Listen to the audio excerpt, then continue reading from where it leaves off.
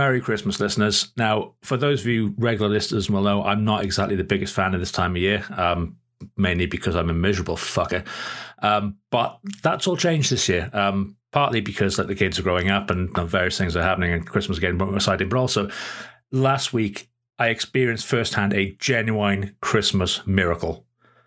That's right, you heard me, an actual miracle. So I'm going to tell you a little story. It goes back way, way, way back to about 30 years. And it starts where little Mark comes home from school one day and his best mate Ricky's told him that there's no such thing as Santa Claus. And my mother is fucking furious because, as you can imagine, ruins the whole plans for Christmas. So, excuse me. So on the back of that, my parents decide, right, Christmas is ruined. We can't do the whole magic of Santa thing anymore. So we're going to go to Disney World on holiday.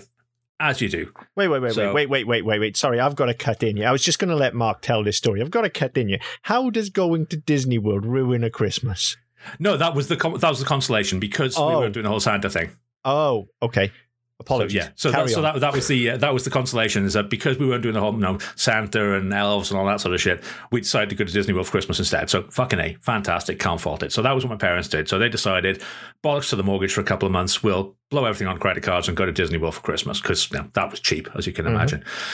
So it's 1993. We go out there and we're driving around as you do. So we're doing the parks, we're doing Magic Kingdom, we're doing Epcot, we're doing MGM, we're doing SeaWorld, we're doing Universal, a place called Splendid China, which then became a golf course. And oh my God, it's not. Yeah, it's not there anymore. Yeah, it's a timeshare now. I think it was amazing. Yeah. We went literally when it opened. They were still trialing it. It was opening in the January, and we went in the Christmas. But anyway, I'm off topic already. Yeah, so you almost sent me down the rabbit hole then of all the forgotten Florida theme parks. You had Splendid China. You had the Jesus one. There was there was Holy Land, the Holy Land Experience. Yeah, fucking. What was the alligator one? Gatorland's still there. Gatorland. I'm pretty sure Gatorland is still there because I know you. Yeah, I got hit in the face by a crocodile on that one. Yeah, because every time you go out there, they're by the side of the street with little alligators with their mouths taped shut. Yeah. So we were having a picture taken, and it was a new one, and so it decided to buck and whip me in the face with its tail, and so unfortunately, I launched the cunt in thing. Nice. So I've cut in again. Sorry, right. I'm going away, listeners. I'm going away. Mark's going to tell his story. He's talking about Florida, so automatically my ears just prick up. Absolutely. Mark's going to tell his Christmas story too. This is nothing to do with me. I'm going away. So we're out in Florida, and we spent a lot of time in the car driving between various places, and they were on the radio, it was a local radio station, and they were playing Christmas songs, as you can imagine. And this was the year that All I Want for Christmas Is You came out. It was on all the fucking time.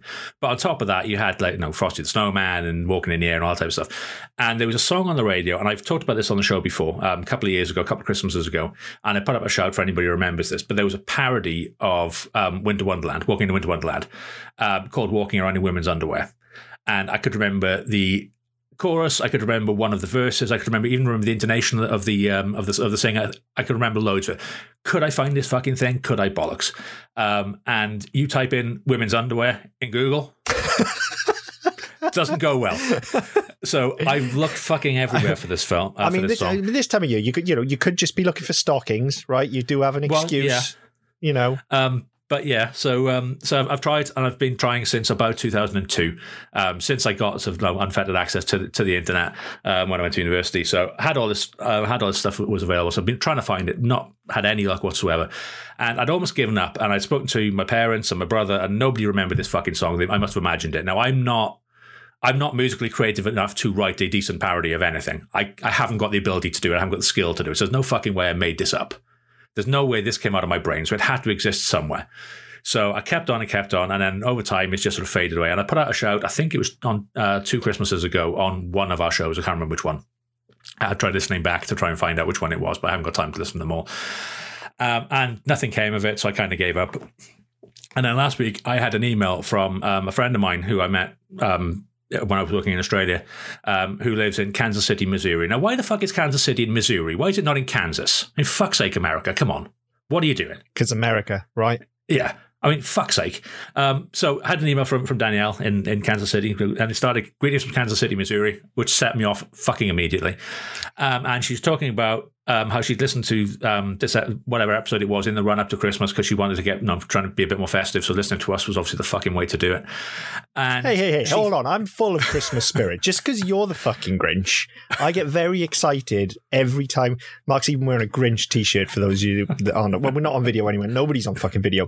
I'm always I think our Christmas shows are very festive. Fuck me. One year you even put snow on the video. Twice, actually. That took fucking ages. There you go. Right, we're very festive. This is the best time of the Halloween and Christmas are the two best times of the year, especially on the pod. So yeah, and just to clarify, I'm not full of festive spirit. That'll be once we finish and I crack it open. But yeah, so she emailed and said, I think I found the song you're looking for. And she told me the story about when she was younger. Her parents were divorced, so she spent Christmas with her father, and she remembered hearing a similar song, but couldn't remember the words, couldn't remember anything about it. And listening to our pod kind of jogged her memory a bit, so she went looking for it, and she sent me a link to it on YouTube, and it actually exists. It's real. I'm not going crazy. I didn't make it up, and it's actually a fairly well-known song in certain parts of America by a parody artist called Bob Rivers, from his 1994 album I Am Santa Claus. So yeah, check it out. By today's standards, it's fairly tame, and as a parody album, it's kind of lame because Weird Al has owned that genre for years. But this guy will win Christmas for me every year just because of this fucking song, and because it's taken me so long to track it down. So yeah, it does exist. It's a Christmas miracle. I'll put a link in the text in the information about the show as well. But give it a listen. It's fucking hilarious. It's Bob Rivers walking around in women's underwear. The moral of the story, listeners, is if you really want something, if you believe in it, and if you wish for it hard enough, then sooner or later, it will come your way. The universe does listen. Christmas is magic. Merry Christmas, listeners.